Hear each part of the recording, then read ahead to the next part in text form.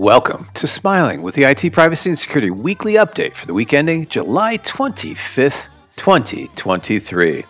This week, we're smiling at some of the greatest stories to grace the headlines. We literally go from a launch to a cover-up, but in between we have all lovely, gooey, sticky filling that will keep you coming back to this particular cookie jar.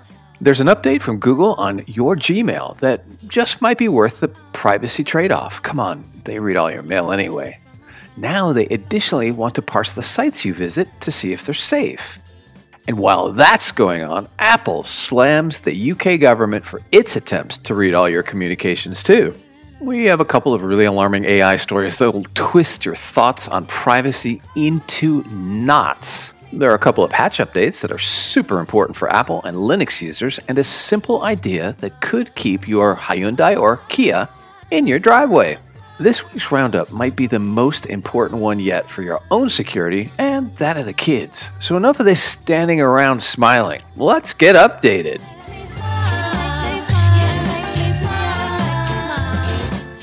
Our first global story this month comes to us from TechCrunch. WorldCoin officially launched. Sam Altman, founder of OpenAI, launched WorldCoin today, introducing the World ID protocol. World ID is a privacy-centric global identity network that allows individuals to prove their unique human identity to integrated platforms. The idea is that this would enable fair airdrops, combat bots, and Sybil attacks on social media, and facilitate equitable distribution of limited resources. Moreover, World ID could also open doors to global democratic processes and innovative governance models like quadratic voting. Future possibilities include support for an AI-funded universal basic income. To participate in the WorldCoin protocol, users must download the World app, which facilitates the creation of their World ID. They can then visit an orb, a physical imaging device operated by independent businesses called orb operators for orb verification of their identity, ensuring data privacy through prompt image deletion by default, unless explicit consent is given for data custody. So, what's the upshot for you? We found it interesting that certain sections of the white paper on WorldCoin were not available in certain countries, like the US. Go WorldCoin! Our next story, interestingly, comes to us from MSN.com. It's global. Google urges Gmail users to enable enhanced safe browsing for faster, more proactive protection. The Washington Post's TechFriend newsletter highlights Google's enhanced safe browsing for Chrome and Gmail. This security feature compares the web addresses you visit with Google's database of suspected scam sites. If it detects a potential threat, a red warning screen will appear protecting you from phishing and scam attempts. While Google already performs security checks, the enhanced safe browsing catches rapid-fire scam activities that may otherwise slip through the cracks. Although the feature has been available for 3 years, Google is now actively encouraging Gmail users to turn it on. However, turning on enhanced safe browsing means giving up some privacy. Google will know more about your browsing activity even when you're not signed into a Google account, and it collects visual images from the sites you visit to identify scam sites. Google claims that this data collection is solely for stopping cybercriminals and improving overall security. Nonetheless, users must decide if the enhanced protection is worth the privacy trade-off. Gmail users can toggle this feature on or off through a provided URL. Some have questioned why Google doesn't enable the added security automatically, but the company states that it seeks users' permission due to increased data collection. So, what's the upshot for you? Ultimately, the prevalence of phishing scams reveals flaws in the current online security system, urging the adoption of newer, more reliable authentication methods to replace the vulnerable password system we use currently. Our next matter-of-fact article comes to us out of the US from the New York Times. Hacking of government email was traditional espionage, NSA official says. The hack of Microsoft's cloud that resulted in the compromise of government emails was an example of a traditional espionage threat, a senior national security agent official said. Speaking at the Aspen Security Forum, Rob Joyce, the director of cybersecurity at the NSA, said the United States needed to protect its networks from such espionage, but the adversaries would continue to try to secretly extract information from each other. It's China doing espionage, Mr. Joyce said. It's what nation states do. We have to defend against it. We need to push back against it, but that's something that happens. The hackers took emails from senior State Department officials, including Nicholas Burns, the U.S. ambassador to China. The theft of Mr. Burns' emails was earlier reported by the Wall Street Journal and confirmed by a person familiar with the matter. Daniel J. Kritenbrink, the Assistant Secretary of State for East Asia, also had his email hacked, a U.S. official said. The emails of Commerce Secretary Gina Raimondo were also obtained in the hack, which was discovered in June by State Department cybersecurity experts scouring user logs for unusual activity. Microsoft later determined that Chinese hackers had obtained access to email accounts a month earlier. So what's the upshot for you? Well, I guess all is fair in love and war. From Ars Technica, our next global story. Firmware vulnerabilities in millions of computers could give hackers super user status. Warning! Researchers uncovered leaked information from a ransomware attack on Gigabyte, a hardware maker, 2 years ago. The leaked data may contain critical zero-day vulnerabilities, posing a huge risk to the computing world. Vulnerabilities were found in AMI's firmware for BMC's baseboard management controllers. These small computers are integrated into server motherboards for remote management of multiple computers. Until patched with an update released by AMI on Thursday, these vulnerabilities allow malicious hackers, whether financially motivated or state-sponsored, to gain super user access in sensitive cloud environments. What's the risk? Attackers can install ransomware and espionage malware running at low levels inside infected machines, leading to potential physical damage or indefinite reboot loops. Eclypsium warned of lights out forever scenarios. Eclypsium's a security company. The vulnerabilities are accessible enough for attackers to potentially locate and exploit them after analyzing publicly available source code. Even without access to the source code, the vulnerabilities could be identified by decompiling BMC firmware images with no way to determine if malicious actors have already done so. Researchers privately informed AMI of the vulnerabilities, resulting in the creation of firmware patches available to customers through a restricted support page. So what's the upshot for you? End customers then will have to wait for firmware updates from hardware manufacturers. From PBS.org out of the U.S., the IRS moves forward with a new free file tax return system. The IRS, or Internal Revenue Service, is gearing up to pilot a new electronic free file tax return system, sparking a heated debate on whether the government should establish a permanent program to help people file taxes without relying on paying tax preparers. Supporters and critics are vying for public and congressional support. Civil society groups have formed a coalition advocating for a government-run free file program, while tax preparation firms like Intuit and H&R Block are vigorously opposing the idea with substantial financial resources.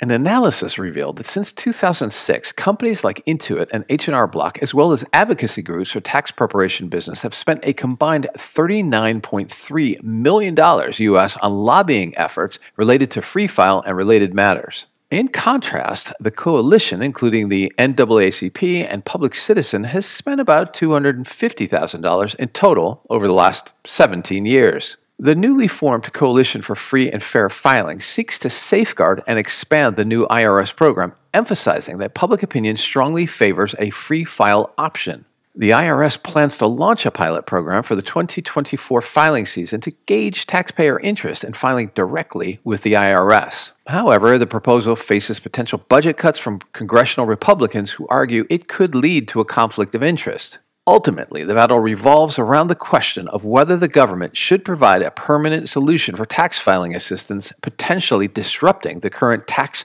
preparation industry. So, what's the upshot for you? Imagine what nearly $40 million US has bought in lobbying. In the US, you vote for your representative, and as soon as they're elected, they go and live in Washington, D.C. and become part of a bubble where they are wooed, wined, and dined by corporate lobbyists acting in the interest of the corporations and not yours. So we applaud this initiative. From the BBC.com out of the UK, Apple slams UK surveillance bill proposals and threatens to remove FaceTime and iMessage. Apple says it will remove services such as FaceTime and iMessage from the UK rather than weaken security if new proposals are made law and acted upon. The UK government is seeking to update the Investigatory Powers Act, or IPA Act, of 2016. It wants messaging services to clear security features with the Home Office before releasing them to consumers. The Act lets the Home Office demand security features are disabled without telling the public with immediate effect. Currently, there has to be a review. There can also be an independent oversight process, and a technology company can appeal before taking any action.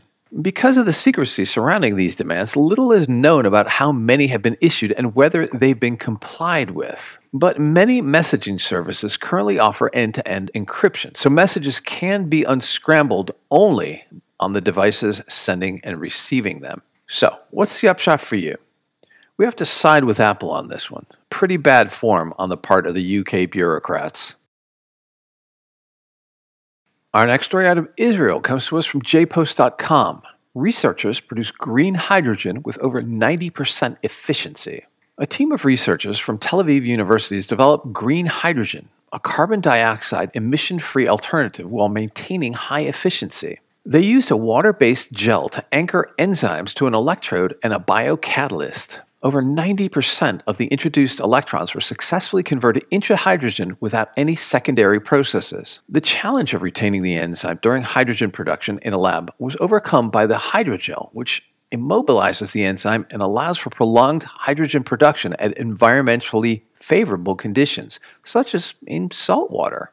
Compared to traditional electrolysis that requires precious metals like platinum and distilled water, the new method promises cost-effective production of green hydrogen. This advancement could lead to widespread adoption in various industries and agriculture, significantly reducing CO2 emissions and promoting a healthier planet. The research was published in the journal Carbon Energy. So what's the upshot for you? This is an interesting story. Let's hope it delivers. We almost couldn't believe this next story out of the US from Forbes.com. This AI watches millions of cars daily and tells cops if you're driving like a criminal. March 2022, David Zayas was driving down the Hutchinson River Parkway in Scarsdale, New York. His car, a gray Chevrolet, was entirely unremarkable, as was its speed. But to the Westchester County Police Department, the car was cause for concern and Zayas as a possible criminal. Its powerful new AI tool had identified the vehicle's behavior as suspicious. Searching through a database of 1.6 billion license plate records collected over the last 2 years from locations across New York State, the AI determined that Zayas' car was on a journey typical of a drug trafficker. According to a Department of Justice prosecutor filing, it made 9 trips from Massachusetts to different parts of New York between October 2020 and August 2021, following routes known to be used by narcotics pushers and for conspicuously short stays. So, on March 10th last year, Westchester Police Department pulled him over and searched his car, finding 112 grams of crack cocaine, a semi-automatic pistol, and $34,000 in cash inside, according to court documents. A year later, Zayas pleaded guilty to a drug trafficking charge. With so many agencies now collecting license plate records and the dawn of more advanced AI-powered surveillance, privacy advocates are raising the alarm about technology expanding with little in the way of legal protections for the average American. You've seen the systems totally metastasize to a point that the capabilities of a local police department would really shock most people. This is just the beginning of the applications of this technology. So what's the upshot for you? Apparently, fast food companies, McDonald's and White Castle, are also plugging into this data. They hope to scan your car's license registration plate to better understand what you might order and to provide tailored incentives. By the way, we're hating this whole idea. Sticking with the AI stories from KTLA.com in the U.S., California City tests AI cameras on buses for parking tickets. Cities across America face the issue of cars parked in bus lanes causing delays and disruptions. Santa Monica recently tested an innovative solution, equipping buses with AI cameras to instantly issue tickets to offenders. During a 45-day pilot, the AI camera system identified over 500 potential violations in Santa Monica's Big Blue bus lane, which provides millions of trips annually. The technology captures license plate information of cars parked or stopped where they shouldn't be. Similar AI camera systems are already being used in buses in New York City, with Washington, D.C. soon to follow. The potential fines for violations are nearly $300, making it a promising deterrent for keeping vehicles out of transit lanes. However, the city has not yet decided whether to fully implement the technology, as concerns about privacy and unchecked technology use remain. Critics question the role of traffic police if everything is automated. And while the AI solution offers efficiency, there's a need for oversight to prevent potential abuses or biases in issuing tickets automatically. So, what's the upshot for you? AI-powered buses writing tickets may be an effective way to enforce traffic rules, but it does raise important ethical and privacy considerations that must be addressed before widespread adoption. Our next story is global from the HackerNews.com. New OpenSSH vulnerability exposes Linux systems to remote command injection. This vulnerability allows a remote attacker to potentially execute arbitrary commands on vulnerable OpenSSH's forward SSH agent. Successful exploitation requires the presence of certain libraries on the victim system and that SSH authentication agent is forwarded to an attacker-controlled system.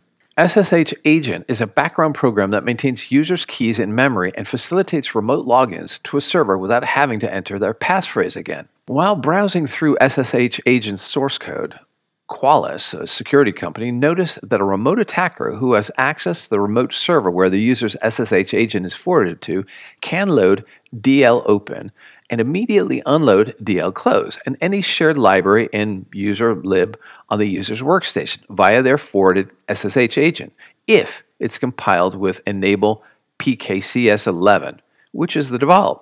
Qualys, the cybersecurity firm, said it was able to devise a successful proof of concept against default installations of Ubuntu Desktop 22.04 and 21.10, although other Linux distributions are also expected to be vulnerable. So, what's the upshot for you? It's strongly advised that users of OpenSSH update to the most recent version in order to safeguard against potential cyber threats. And in that same vein from Cyber News, a global story. Apple extends spyware patch to all devices. Sophos, another security firm, describes the glitch as consisting of in-the-wild iPhone malware holes, or code execution bugs, that are essentially the next best thing to a zero-day vulnerability. This patch covers code execution bugs that can be triggered by getting you to look at a web page that contains booby-trapped content. So what's the upshot for you? We urge you to ensure that your Apple devices have downloaded and then actually installed these updates as soon as you can, said Sophos. Even though we always urge you to patch early and often, the fixes in these upgrades aren't just there to close off theoretical holes. Here, you're shutting off cybersecurity flaws that attackers already know how to exploit. This next U.S. story comes to us from news.umich.edu, University of Michigan.edu. Battery sleuth. If you've been following TikTok, you'll probably have guessed that the skyrocketing numbers of Kia and Hyundais that have been stolen this year are part of that social media phenomena.